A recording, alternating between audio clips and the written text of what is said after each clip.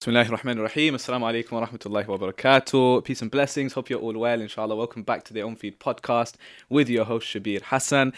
Very special guest today, very dear brother of mine, actually, who I feel like we have a lot in common. Fellow creative, fellow Bengali, fellow, how do you even say it? Devonian? Fellow brother from Devon as well, which is rare to find a Muslim Asian brother from Devon who's got so much in common with you. Trust me, it's if you're from that part of the country, you would know what we're talking about. But honestly, it gives me great pleasure to welcome my brother Ali, or as you guys would know him as Ali Official. Assalamu alaikum, bro. Wa alaikum salam, brother. Thank you so much for having me. And No. yeah, it's so nice to. Who would have thought, two Muslim brothers from Devon on the On Feed podcast? That's Yeah, it, man. That's it, amazing. man. Thank you so much for honestly. Really appreciate your time. Thanks so much for joining us on the show. My pleasure. And yeah, I mean, we're gonna jump straight into it because you know how these things work. So much to discuss, and again, because I feel like we've got so much in common, there will be a lot of things to kind of to speak about. But here's the thing: one thing I was thinking about is how do I kind of like, what title do I give you, and what do I put you under? Do I say that you're a comedian? Do I say you're a influencer, a content creator? Do I say you're, I don't know, like it's a difficult one. What would you like if you were to, in one word, kind of define right now the stage you're at? You know, is it an actor as well? Like, you know, Sure, could be anything. What would you put yourself under? Do you know what, man? Like everything and nothing. It's a very good question, Yeah. and I think I'm still trying to define it myself. But I think, in a nutshell, a stand-up comedian and content creator who lives online, on stage, and on screen. You know, when you're in a room with creative people, you just share that creative Exactly. vibe, which you can't always get from someone from a 9 to 5 because 100%. you know they're used to that routine and whatnot. But with whether someone does poetry or art, or comedy or acting, there's always this hustle mentality in them, which I love to kind of surround myself with that energy. I think energy is so key, so important. I'm not a big fan of pessimistic people, man. You know, people that just kind of bring you down. I'm big on that. I need good people around me, man. You have which to. You makes me so happy to have, a brother like you in my life, man. No, thank you so much, man. Honestly, it's been a pleasure seeing your journey, man. Like from the very kind of beginning, because we've known each other, I think probably coming up to 10 years, going back to college days, right? It's funny, right? Before any of this social media stuff. So it's been a very interesting journey. Like if you think about it, from where you would have started, and now the fact that we're here and we're talking about you being on stage, because alhamdulillah, if you look at the numbers, you have over 100 million views now on social media. You've got over 600,000 followers across social media, right? And to look at that now is crazy, to compare it to where you started off. The journey has been very unique, and it's let's start with that. How did it all begin? Where did it all start? Because is it literally the case where you just thought one day, you know what, it'll be cool to just make a few videos, take out a camera, press the record button, and then that's it, the magic starts from there? Where would you say it all began? What was the beginning of the journey for you? I think that was definitely a part of it. The curiosity and enigma around it of, hey, this just seems like such a cool thing to do. I was always that kid who, as a little child, I'd always make family videos with that little camcorder that I had, and I'd edit them together, and it was just always, this was pre-social media, and I'd always be that guy that'd make little silly videos with my friends on a webcam or on my mobile phone. But when I discovered social media, it was like, oh wow, this is like a home for all my kind of ideas to live on. And I initially just uploaded stuff just for my friends and family to see. There was no arc, there was no structure. It was just a sporadic kind of verbal vomit of creative juice. But the power and potency of social media, it never just stays within your friends and family. People share it, people tag, people comment, and then lo and behold, a following started developing. But again, I didn't know this could be a career. I started back. You use some very cool, early, right? you use some cool terms, man. Now, influencer, content creator, bro. I started before the term YouTuber even existed, right? That was a fairly new thing. So for me, I was just kind of made videos on the side, but I still went college, did my A-levels, went university, did my degree. I just like lived a proper normal life. I got a 9 to 5, right? Yeah. Second ago I was cussing 9 to 5. Now I'm saying I go 9 to 5. But like I played the game. I did everything, you know, anyone would typically do. But the passion and heart wasn't in my degree. The passion and heart wasn't in my 9 to 5. The passion and heart wasn't, like, I didn't feel fulfilled. I didn't feel nourished from the career or job I had. But when I'd make videos, it was like, that was my escapism. That was my oxygen. That was my kind of, like... You're in your element as well, you feel. Yeah. Is that what you felt? Proper. Yeah. And I think when I had the chance to make that transitional switch, I actually ended up like leaving my 9 to 5 and going full time as a stand-up comedian and as a content creator. And I think, so in total, I've been like making videos for like 8 years. But for the past 3 years, I've been doing this like full time. So this is all I do. Yeah. It's crazy to think, like, the fact that we can now sit here and have a conversation about doing something like this full time, and it's not just you. There's so many people out there that are full time bloggers, YouTubers, whatever you want to call it. You know, there's all these fancy terms: influencers, content creators. Yeah. It's just crazy to think. When did you decide? You know what? Like, that's it. It's the time now to go full time with this, because it's a risk to take. Isn't it? It's a huge risk. Like, imagine, because we've spoken about this before. Imagine rolling up to your mum or dad and be like, right, I'm quitting my job. So what are you going to do? I'm going to make videos. Or I'm just going to go to some shows and crack a few jokes. Like, 100%, man. It's the scariest thing in the world. And by the way, I don't think some people are capable of doing it. Yeah. Because, you know, some people need structure and routine in their life. The thought of you being your own boss and, you know, like you being in charge of earning your next paycheck and you governing your time, it's hard. Some people need like someone to tell them what they do, and there's nothing wrong with that. When I had my 9 to 5, there were people that came in at 8 a.m. and left at 8 p.m. and they loved what they did because that was their passion. For me, I'd be that guy counting the clock, you know, like, okay, I've got 4 hours left, or, you know, you'd compartmentalize the day, like, okay, lunch is now, so not too long left. So I think for me, when I had some traffic on my social media platforms, and there was opportunities coming, like organizations wanted to work with me, brands wanted to do work with me, or like, you know, people wanted to fly me out to like different countries to do shows and stuff. That's when I know exactly what you said, coming from like a typical Asian Muslim family, like the thought of leaving everything our parents have, you know, told us to do is like the scariest thought in the world. So what I did was I was like, Dad, give me a year. Mum, Dad, give me a year. Let me just try this thing. And to be honest, bro, they were very supportive. Like, I don't have one of those stories where, you know, oh, you know, my mom and dad hated me and, you know, I had to like leave home. And it was none of that. Alhamdulillah, my parents were very supportive. And I think on that note, I think to any parents listening, I think it's important to support your children's dreams. I think we do live in a culture now where, bro, for me, the saddest thing in the world is knowing some of the friends I graduated with. They're not happy. They're not happy in their job. Like, they did everything their parents told them to, you know? But I just, like, I see it when they have time, or I see it in their voice, I see it in their face. And I think for me, like, what's the retirement age now? 67? 70? 68, something like that. Yeah. So, bro, most of our lives we're going to be working. Yeah. Most of our lives like we're going to be working. If you graduate at 21, 22 until 67, 68, that is a huge...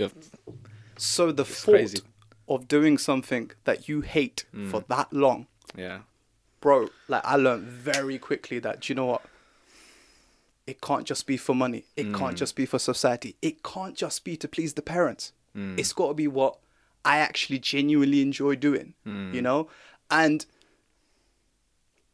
yeah, for me, like, I'm big on that, man. I would push that. And I think there's not a lot of loud voices regarding that subject. Yeah. Obviously, I'm not saying, hey, like, you got a dream, quit your job and, leave everything Just jump behind. into it. You need a plan. Yeah. You need a structure. You need, in that sense, you need to be a little bit disciplined, which is why I think most of the creative people that do excel or over-index in their fields, they're good at like time management. They're good at like,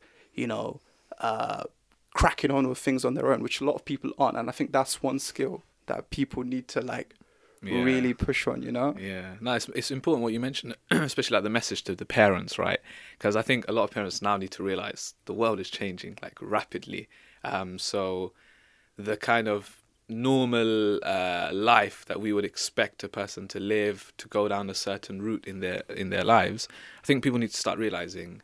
It's not even just the parents, to be honest. I think just in general, people need to realize that actually things are changing where you don't need to now go down a certain route of college and then university. Not that we're saying don't pursue education, because of course we're still big on that, and we still of course encourage that. But I know so many people, even myself, to be honest, I went to college and I hated it.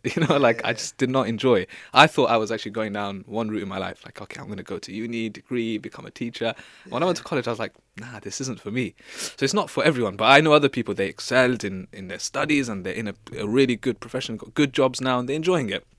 So, because especially with yourself, like what's interesting is, like you said, you went to college, you did go to university, and that's why you went to London. But it's interesting what happened during that period in university, because, as far as I'm aware, you didn't actually end up finishing. You decided, you know what? Nah, I'm gonna step out. So just tell us about what happened there when you went to uni. Yeah, I jumped, bro. Like the minute I could. Yeah. I think, and again, this is what I mean by, I'm when I tell this story, I'm very mindful of my words, because I don't ever want to be misperceived. Like I had a plan. So I dropped out of uni, and I told my parents, I'm like, this is what I'm gonna do. I feel like and I'm the type of guy. I think I'm a good problem solver. Like I had enough money in the bank, I had a structure in place, and there were enough things in my calendar to keep me afloat. So even if I didn't have a 9-to-5, it was okay. So what ended up happening was that year was so busy and so good that I didn't, at the end of that year, I didn't go back to uni. I was just like, why should I? Yeah. So my degree was like, you study 2 years, you work 1 year, and then you graduate the final year. Okay. During my work year, I hated it. I hated it. So for those who didn't know, I used to work at Warner Brothers. I used to be in their digital marketing team.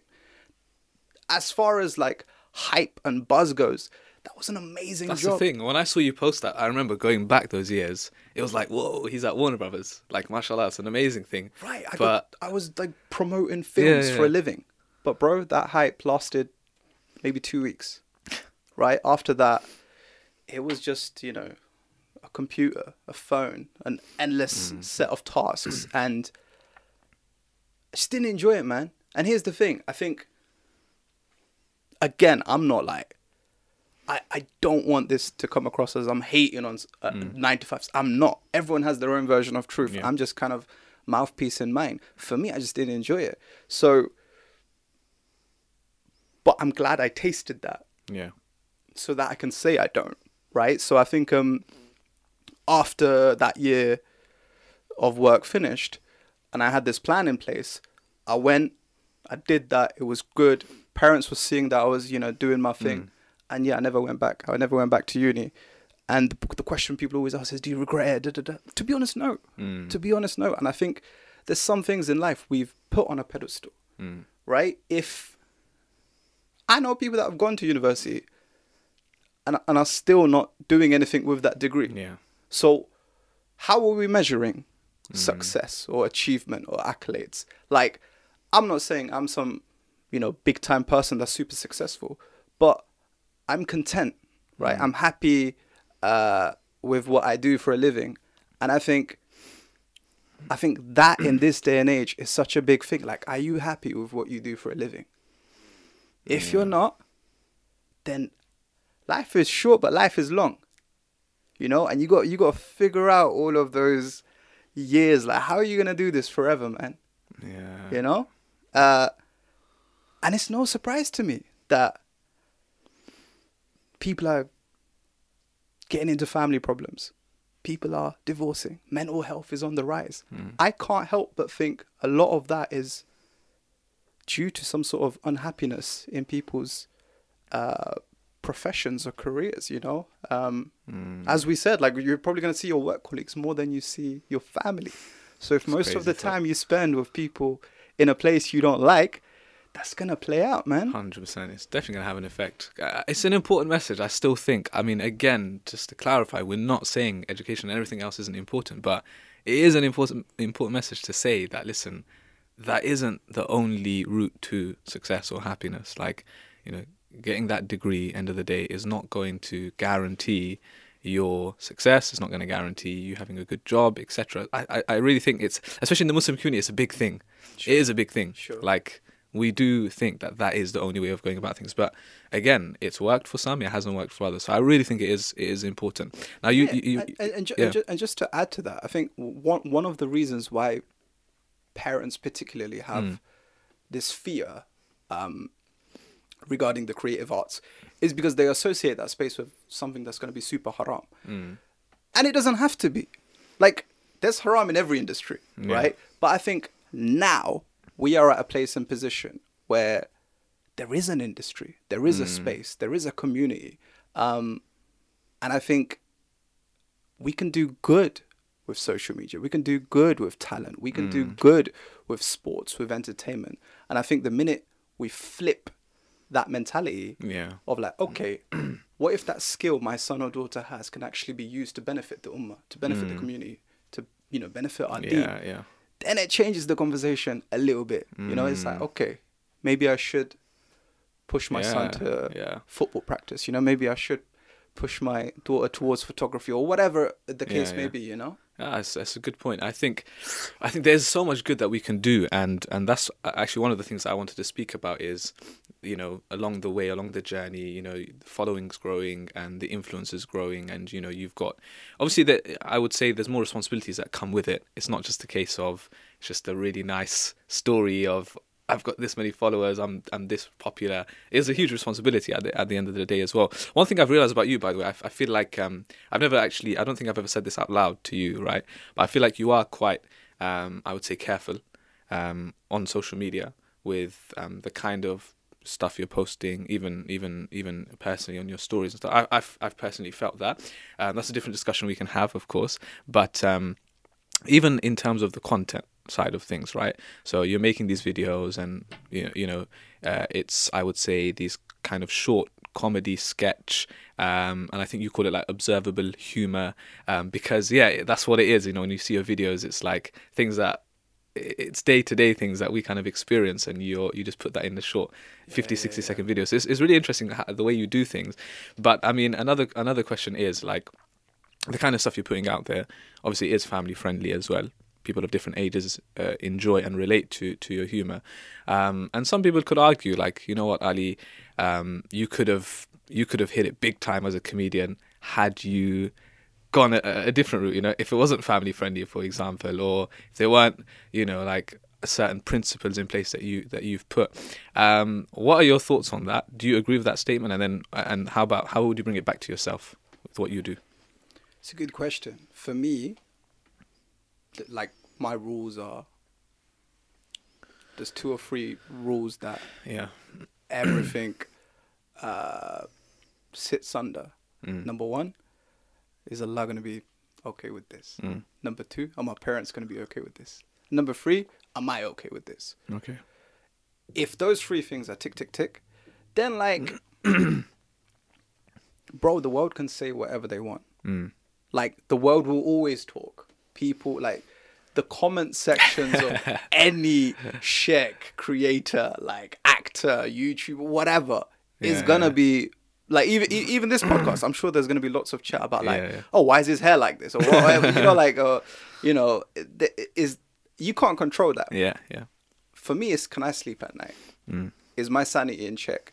You know, when like, bro, like, you've known me for a long time. I remember when none of this existed. 0 followers. I don't live for fame, right? I don't particularly crave it. I understand the benefit of it, and I understand how it can be used.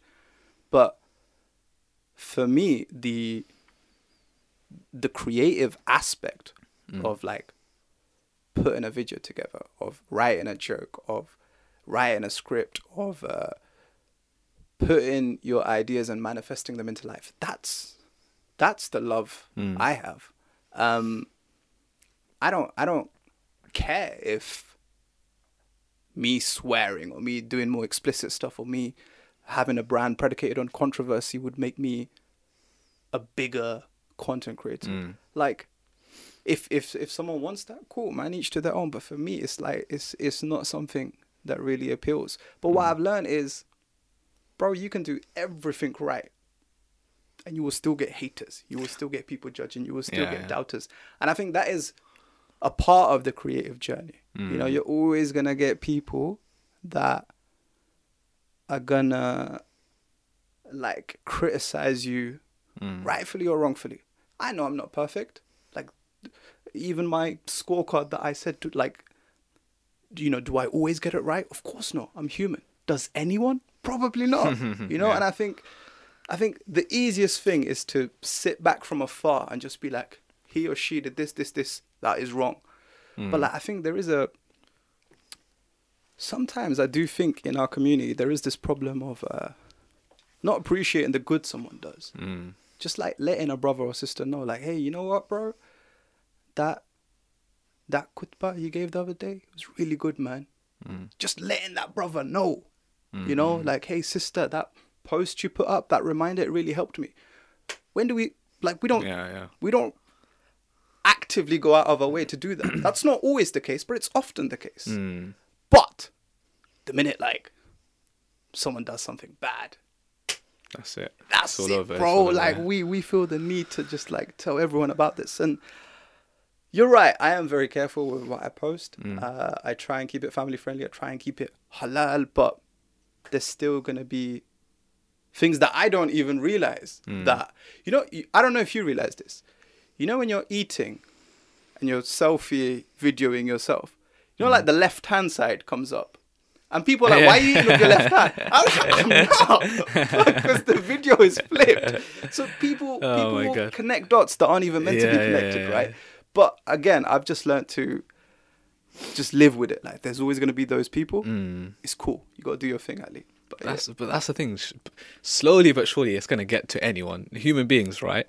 So, like, the negativity, the comments, you know, you're going to naturally see it. How do you deal with it? Is it just as simple as, you know, I'm just going to ignore it, or sometimes I'm going to respond to it? Like, how do you deal with it over time? You see it. Yeah. You see it, like, and you're right, we're all human. Yeah. Like, if there's a perfectly placed marble floor, but there's one crack, that crack is going to stand out. Yeah. Someone could tell you, you're funny, you're great, you're amazing. But, like, the minute someone says, you know, like, you should stop doing what you do because I hate you, like, that jumps at you. Like, we're human, right? We're insecure. We're complex people. I don't think I mentally register the significance of it. I don't give it importance. But another thing is, I also don't let praise or hate get to my head or heart. I'm always like, look, man, I can't let any of that stuff cripple me because, bro, I've been called all types of stuff: arrogant, humble, false modest. You don't even know what to believe half the time. Like, am I funny? Am I not? You know, is this podcast going well or not? Are Ilmfeed regretting it? I don't know, right? But I've just learned you just gotta keep going, man. My favorite saying, and like one of my favorite sayings is, you can please all of the people some of the time, and some of the people all of the time, but you can never please all of the people all of the time. And I think it's so true, bro. Like, you can't, so why try? Yeah. You know? So it's such a funny one, but like you said, man, it does get to you, but I think we should balance it out when it comes to praise and when it comes to criticism or hate, whatever you want to call it. I think it's a good point you made about not letting either actually get to you. because both have their disadvantages. Like if you let praise get to you too much, then you might think, you know what, I've made it, I'm doing well now, and then that actually has an effect on your content. Yeah. Because you might think, you know what, I'm naturally really funny, so I'm just going to put out any type of video and people are going to love it. So I think, yeah, both are actually really important points that you've made. I think you can. There's always going to be separation between your intention and reality. There's always this distance. So there may be times where I'm like, okay, do you know what? This video, I've worked hard. It's going to do really good. And then I put it out and it doesn't.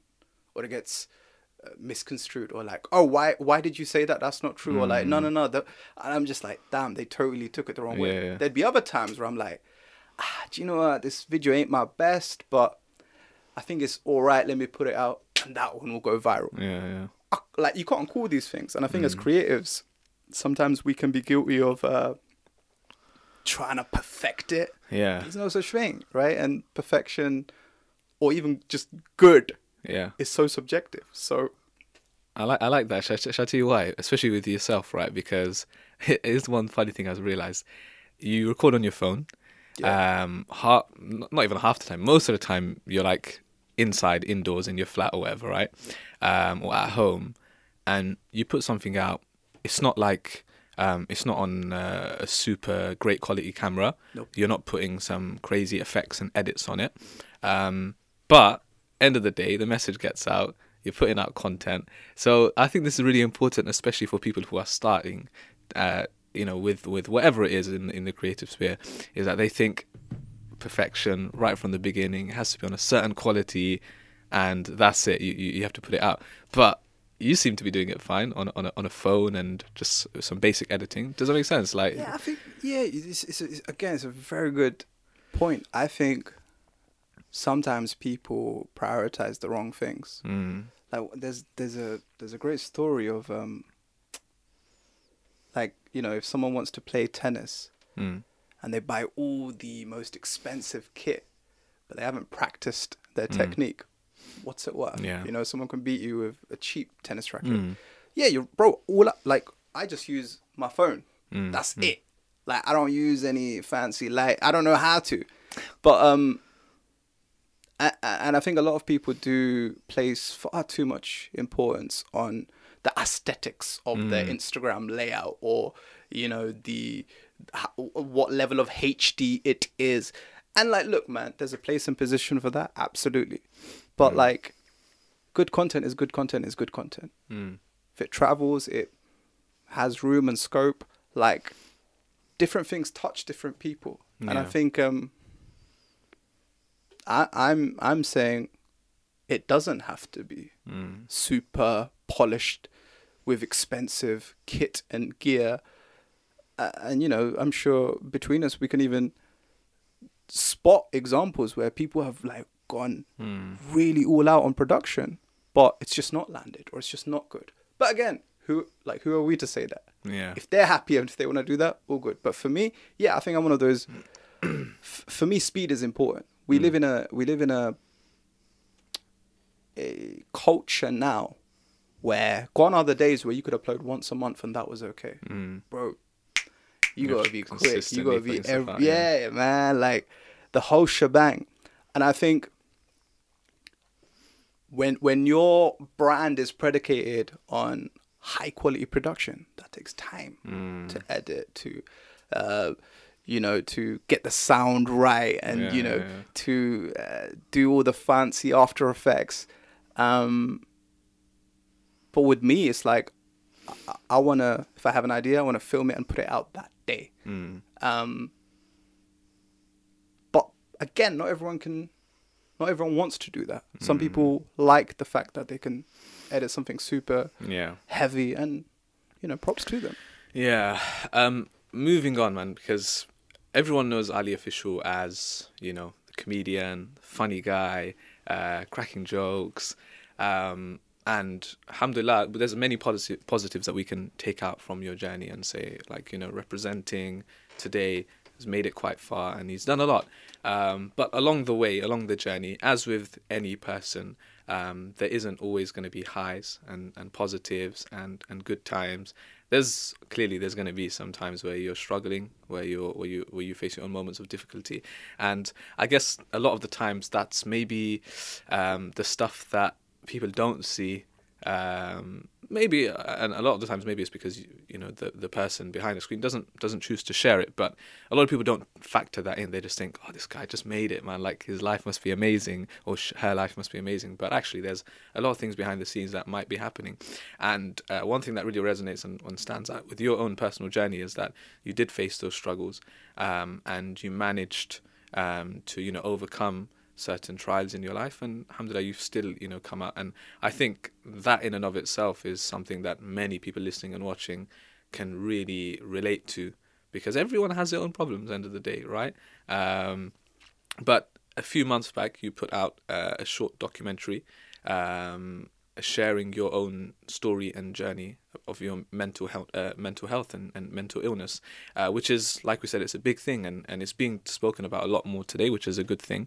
But you decided to actually put out a 30-minute, you know, short documentary on your IGTV to share that. It was literally you just talking and you know, kind of just pouring your heart out, and it was I think different, because everyone's like, Ali Official, like, you know, that guy sharing that kind of story. It's a bit, you know, a lot of people might have been shocked.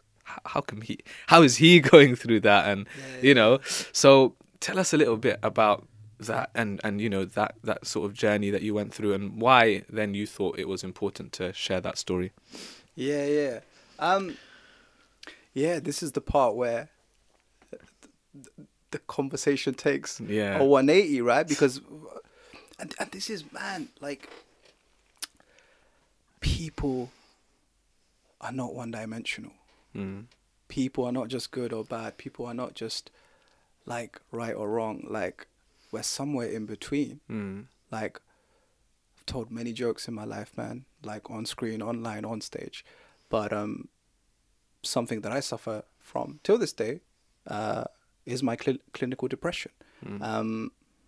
And I think the documentary you mentioned, that documentary was sitting on my laptop for a year, because the subject is so personal to me and so sensitive to me, and the stigma and taboo around it is just so bad, particularly in our community, where it's not taken seriously, or the advice that's given for it is sometimes so reductive that it actually makes people feel worse. But for me,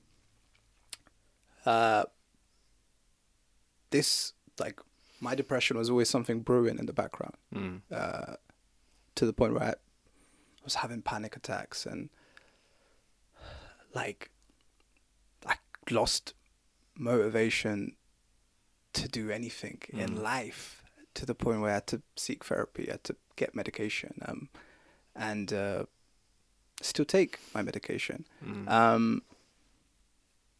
But the thing is, I never saw anyone that looked like me say they had what I had. Not once. And I think the reason, as a comedian, I felt like maybe I should put something out there is because I'm a human first. I'm a Muslim first. And if my people are going through something and they feel like there's no mouthpiece to vocalize those thoughts, maybe I just wanted to be a voice that I never had, just for someone to, you know, like, there's some beauty in shared experience. You know, like, if you say something and I can relate, that's like, yeah, man, do you know, I'm not the only one. I think that was really my intention.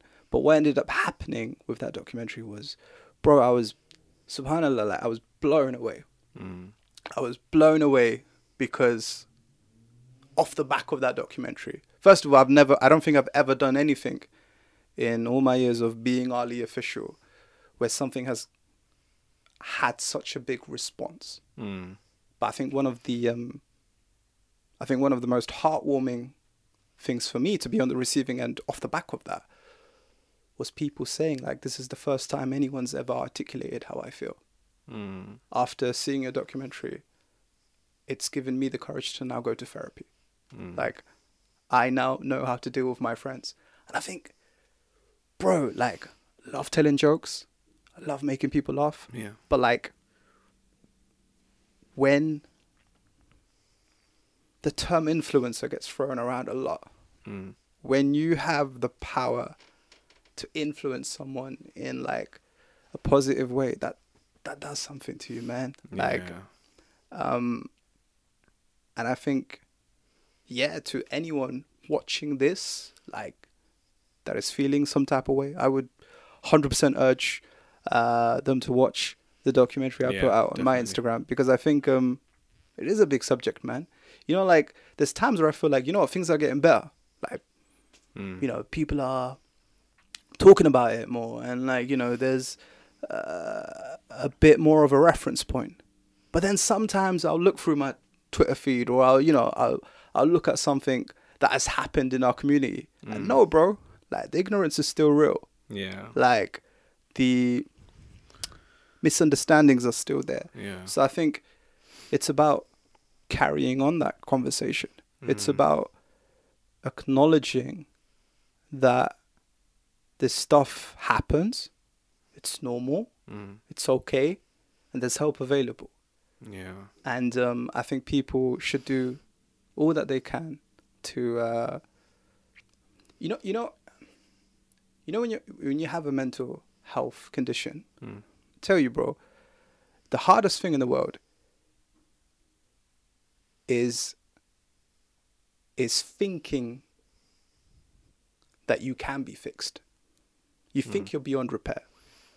So when someone who doesn't understand what you're going through is in denial of what you're going through, and then just doesn't understand you, is telling you what to do with your life in a lot of the time quite a condescending way, it puts you off, bro. It puts you off. So I think there needs to be a bit more empathy. There needs to be a bit more...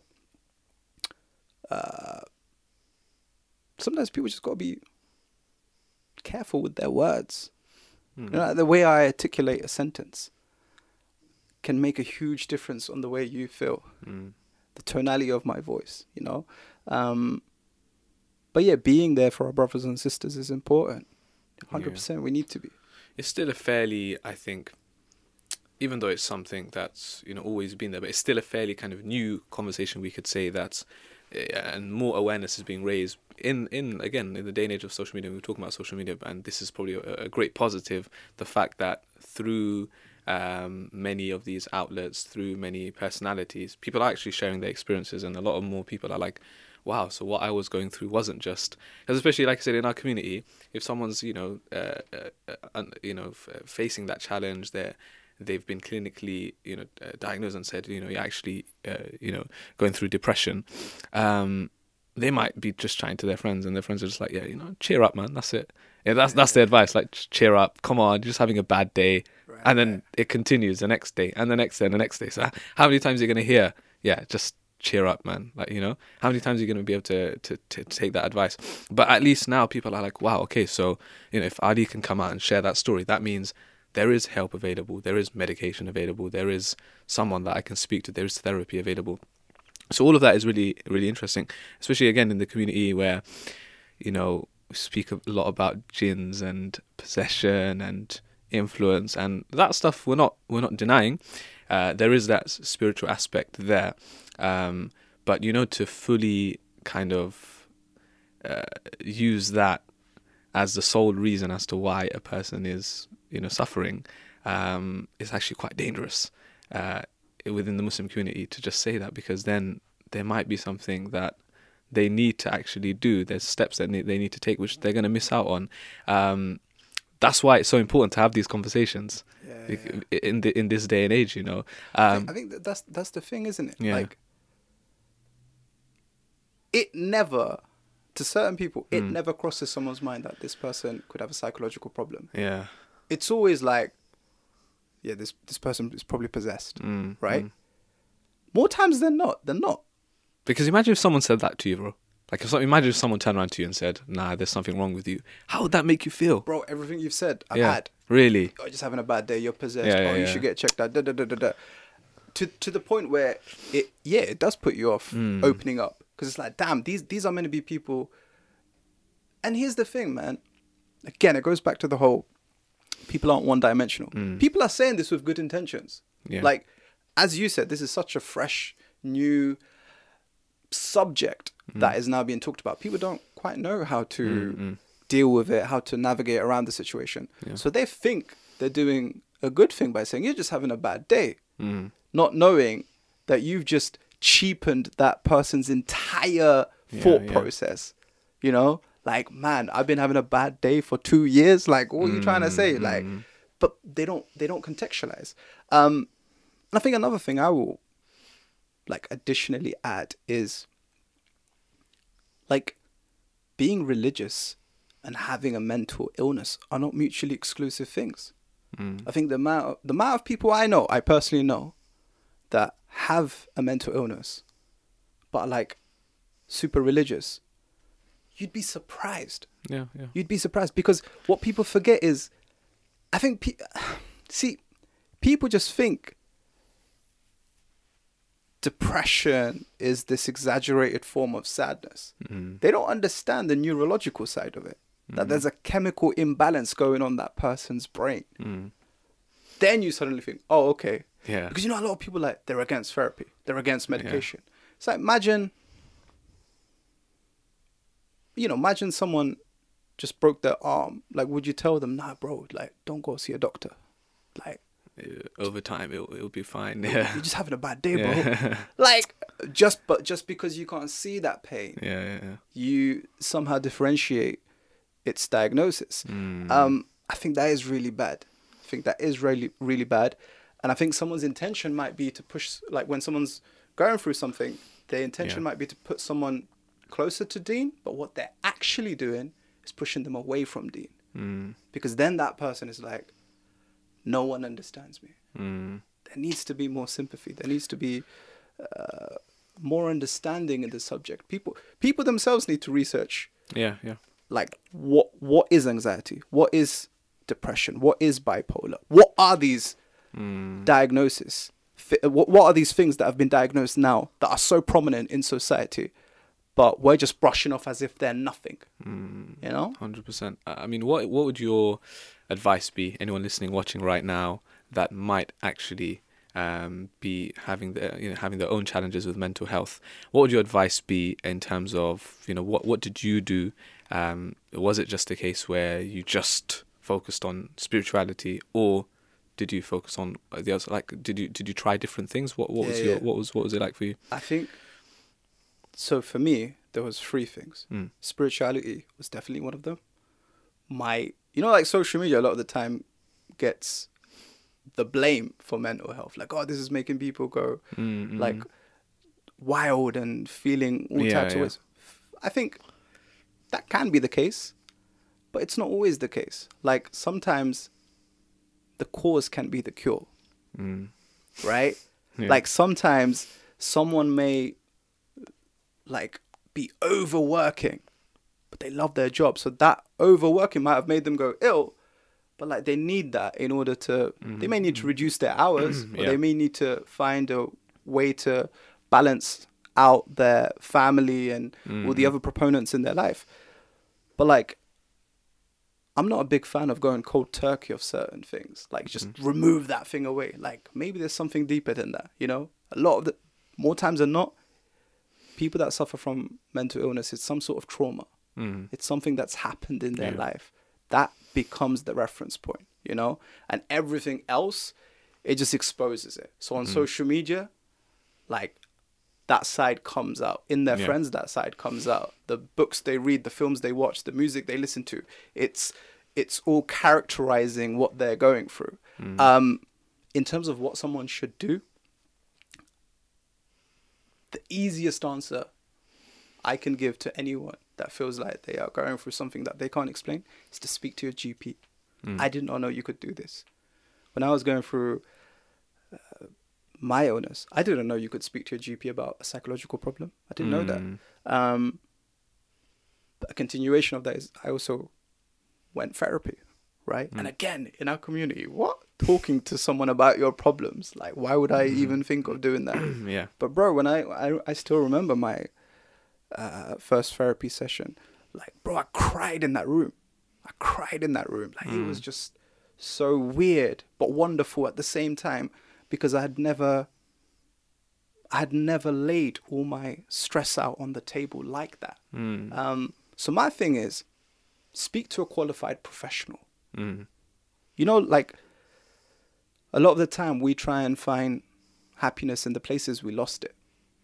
Like, the friend that is your shopping buddy, or is your gym buddy, or is, you know, your foodie, they might be good for those things. But when it comes to, like, them giving you advice on your mental health problems, they may not know, and they might actually make you feel worse. Because I remember, like, I would open up to certain friends that I was close to, and they'd make me feel terrible.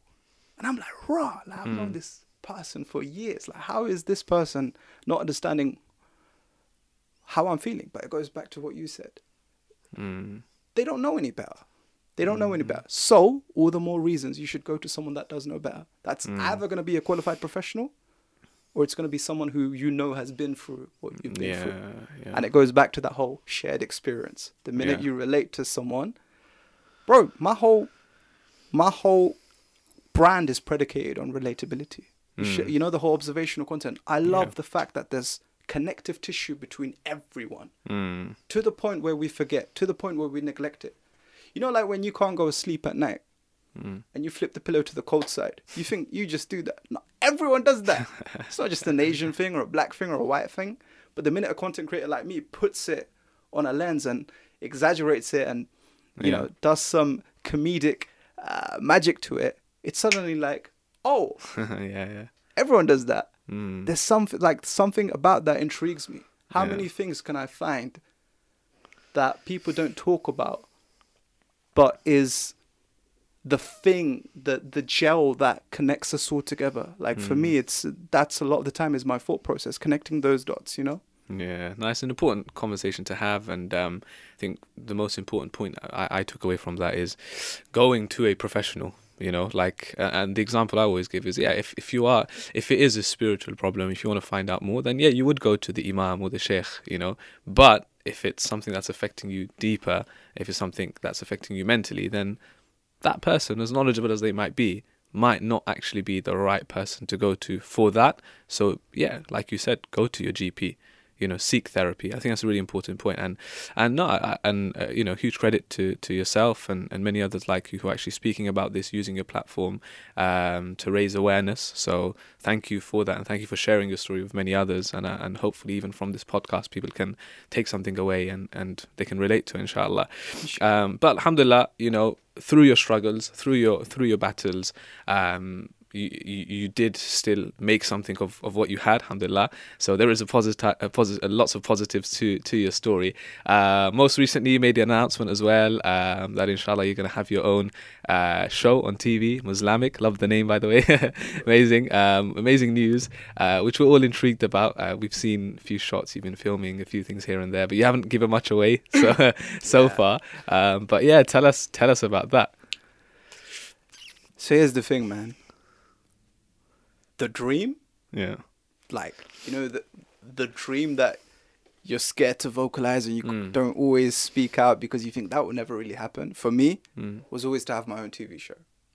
Okay. It was from a young kid. I was just loved comedy, just, you know, loved TV, and I thought, like, hey, if I could one day, like, have my own thing, that would be so cool. But you always think this is some far-fetched idea that you don't really focus on. But I think the more I got into my content creation and the more I started seeing where the digital trajectory was going, I thought, hey, man, this TV world and this digital world, there's a lot of crossover. And I started building links and connections in that mainstream space. And again, I humbled myself. I was like, okay, if I do want to do this, how do I do it? I went back into planning mode. I went back into structure mode. I'm like, research. Bro, I listen to hours of podcasts. I listen to hours of interviews. Yeah. You know, what is a production company? What is an agent? What is a commissioner? How do you take something from page to screen? Like all of these things, bro, I would Google, I would YouTube, I'm big on research. So, you know, it's fun. It's like, this is where I speak from both sides of my mouth. You know, earlier we're like, it seems like I'm against education. I'm not. I'm like, whatever makes you happy, go all in on that particular thing. But you don't necessarily need to ascertain that knowledge from university. Like there's a lot of knowledge at our disposal. So for me, it was gathering all this information. How do I do this? And then what I learned is you need an agent. I didn't have an agent. I tried to reach out to agents. They were like, what acting have you done? I hadn't done any TV work, so I couldn't get an agent. So I was like, okay, damn, this is where the hustle and grind kicks in. I thought, hey, man, what if I write a script and I put myself in it? Okay. Then I put that to a production company, and then they make it. Then they have to put me in because it's my script. So shout out to my creative partner in crime, Atif Nawaz. Me and, you know, he's one of my closest friends. We both got together and we wrote a show. Like, this was not stuff we'd be snapping. This was because we didn't even know where it was going. We're just like, let's just make a script first. Something that we're proud of, something we'd want to make, something that we'd be creatively satisfied with. And then when we had a script, then there's something known as a treatment, where you package that script and you tell someone who's from the TV world what your script is about. Then we started trying to pitch it to people. We started reaching out to all the TV channels. Bro, no one wanted us, man. No, like, some people would email back politely saying no. We'd sometimes like get a meeting, we'd be really excited, but then the meeting would go nowhere. Some people just didn't even respond back. Like, it was just like, damn, they don't even, they don't even want to open the attachment. One person from the BBC called me in for a meeting. Okay. They're like, hey, I just seen this. Looks cool. Why don't you pop in for a chat? Popped in for a chat. That chat became another chat. And then we just kept talking about everything and nothing. Next thing I know, we get an email saying, the script you wrote, Muslamic, we want to commission it on BBC Three. And let's talk about filming. Yeah. Bro, like, you know, everything I had thought prior to that, but the system doesn't want us, the white man doesn't want us, Illuminati, all of this stuff, yeah. We thought like this world wasn't for us. Yeah. But here we were. We wrote a show, which, by the way, is representative of Muslims. Like, it celebrates our people. It's not one of those shows that is like playing into stereotypes and making our people look bad. Like, I'm genuinely so excited for people to see this. The reason I haven't put so much out yet is because I can't. Like, the minute like contractually, yeah. Like, in my Instagram, bro, everything's done in a day. In TV, bro, it takes time. But when we got that news, alhamdulillah, bro, we were just over the moon. But from my phone, all those videos, they saw that. Yeah. They saw, okay, I see what this guy is doing. Okay, and this guy can tell jokes on stage. Okay, and this guy can write a script. Okay, and this guy can then be in the show, promote the show, and have a unique voice that we haven't got. Okay, let's do this. So I get it. And I think it's also a much needed show. I'm just happy, bro. I'm excited for people to see it. I hope people connect with it. And I hope, you know, people feel like there's a part of them in that show, inshallah, man. Yeah, no, that's amazing, man. Alhamdulillah. It's amazing to hear just the whole journey, the whole process, and how you finally got there. Because it wasn't a fairy tale story where, you know, first time in, that's it, you got it. No, it was actually like rejection, failure. And then it was like, finally, you got that breakthrough.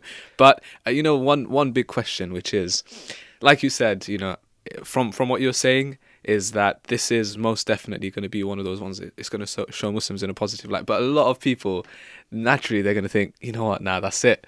Ali is on BBC now. The Illuminati's got him. That's it. He's done something dodgy here, and we're going to see a complete different side to him. That family-friendly, halal stuff that we were seeing before is gone.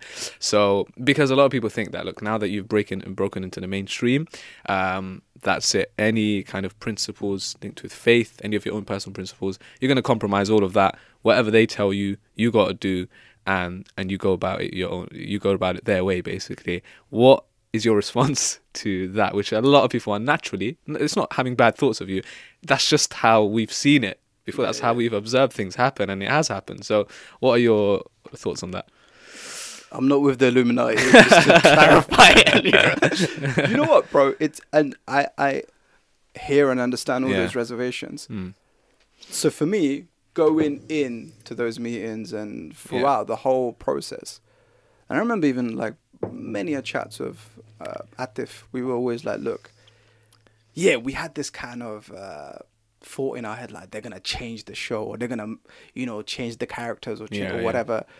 There were changes we had to make, but they weren't like, they were creative changes, like to make the show a better show. It was never to destroy the integrity of the show, which still stands, and they haven't tampered with at all. So, and if they did, bro, I wouldn't make the show. I would be like, do you know what then? Like, I was already doing my thing, right? And that far-fetched dream that I had placed would have just stayed that far-fetched dream. It would have just been that idea. But I think, bro, a lot of the times we don't know what opportunity is out there until we try and chase it. I think a lot of the times we let our own limited beliefs shackle us. Like, nah, that ain't meant for me. So therefore, I'm not even going to try. They don't even want me. Bro, when I go to these meetings now with Channel 4, with ITV, with BBC, they're like, we want talent like you. We just don't know how to find them. Because they're not coming in, readily to us. And like, out in our communities, what do we say? Oh, bro, we need more representation. Yeah, we need more people in the media. How many people do we know are trying to chase a career in media? Not many. Not many. And the ones who do get criticized by their community, and then life takes over and they just end up falling short, and they go back to whatever they were doing that they weren't happy with. I'm talking about like 10 different things at the same time, but they all have their place and position. So in a nutshell, bro, like, I wanted to make a halal show in the mainstream. And I feel like we've done that. And I'm genuinely like so excited, nervous, anxious, but just ready for people to embrace it. And inshallah, the show becomes a series, and like then it becomes bigger, and then we get another series, and that would be lovely. That would be lovely. Inshallah. When can we expect to see this, by the way? Muslamic drops on BBC One and BBC Three in the month of August. The minute I find out the exact dates, I will be sure to push them out on my socials. We're definitely going to see it. But August, definitely. Okay, cool. And I think that's a really good kind of a tip or a piece of advice, again, for anyone pursuing this creative side of things, is that basically what you've done is you wrote your own script, you did everything yourself, then you just handed it over, and that's it, and it's turned into, you've got your own slot now. What is your like ultimate piece of advice, like we're talking about to creatives here, we're talking about just even a person who's working their 9 to 5, whatever it is, someone that's really trying to hustle and grind and achieve something? What is your advice in this day and age, especially social media and the digital era that we're living in? Do you know, it's going to sound so simplistic. Yeah. Google things. Bro, I'm telling you. Google. That's it. Yeah. Like, the amount of questions I get on DM. And I'm like, this information is out there. It's like, oh, bro, like, how do I use a filter on Instagram? What camera do I use? Like, and I'm there like, it's mad, right? Like, we'll do everything else on Google, but when it comes to our dreams and visions and ambitions, we somehow forget, like, bro, I did like, how do you write a script? What is a script? Like, what actually, like, all of these questions. Everything is out there, man. So I think for an influencer, for a creative, for like in terms of, you know, this world of how-tos and tutorials and like there is a lot of free information out there. Yeah. You just got to look for it. You just got to seek it. So number one is knowledge. Yeah. Get that knowledge. It's out there. Like it's going to take time. It's going to take effort. But if you want it really that badly, you're going to find the time and energy and effort. Yeah. And number two is like, I always bang on about this is time management, man. People are wasting time. People are sleeping too much. People are like watching Netflix too much. People are socializing too much. And then they blame the world for why life isn't going their way. Like there's, bro, I see you. You do a lot. You do a lot, bro. You know the amount of things you do, but you still find the time for it. And whenever I WhatsApp you, you reply back within a minute, bro. Like you're good. You're good with communication. That is a skill. And I think people need to focus on those skills, you know. I think it's very easy to just sulk and just blame that thing and this didn't go right. And how long are we going to romanticize the past? The future is there. Try what you have. There's more opportunities now than ever before. We got to utilize this. It might not always be like this, man. Yeah. Like, you know, but for the time being, utilize this digital proximity that connects all of us together, man. Like, I really do champion that. Definitely. One final question is, just coming back to everything we've been speaking about, you know, kind of bouncing off what you just said there, the whole mainstream side of things, what you've been doing your whole journey is, how important is it to have that Muslim representation in this space that we're currently in? Because, of course, you know, as everyone knows, negative portrayals of Muslims. Do you feel like using media, using social media, using these platforms, using mainstream is the best way to tackle it? Because we can sit here and complain, like, you know what, the X tabloid, this politician, this, like, you know, there's always negativity surrounding Muslims. But do you really feel like this is like a key kind of tool that we can really use? What's the importance of all this? I feel like we need more of everything. Yeah. We need more doctors. We need more engineers. But we need more politicians. We need more writers. We need more actors. We need more hosts. We need more poets. We need more comedians. The more visibility we have in all industries, the more Muslims we have. You know, sometimes just existing is enough. You and me grew up in Devon, bro. Predominantly non-Muslim area. Yeah. And I'm sure you got a lot of questions about Deen and why do you do this and why does your mum wear that and Ramadan this and what, not even water. You know, like all of those questions. Yeah. Like, you were a mouthpiece to those people. Everyone has an obligation. You don't have to be a social media content creator. Sometimes it might just be to your neighbor. Sometimes it might be just to your coworker. Sometimes it might just be to that foreign land that you go to. For me, like me personally, I humble myself by doing what I think I do best. And my technique or strategy isn't to force something down someone's throat, but it's planting the seed. There's a lot, like, I've always seen comedy as a vehicle. Like, comedy can be an access point to influence someone, to make someone think. Like, I've done videos about how the media misrepresents Islam through comedy. I've done videos about the taboos and stigmas regarding mental health through comedy. I've, you know, highlighted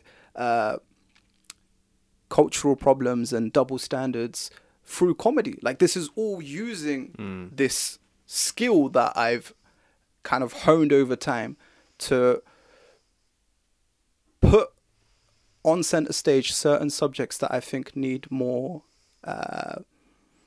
eyes and ears on.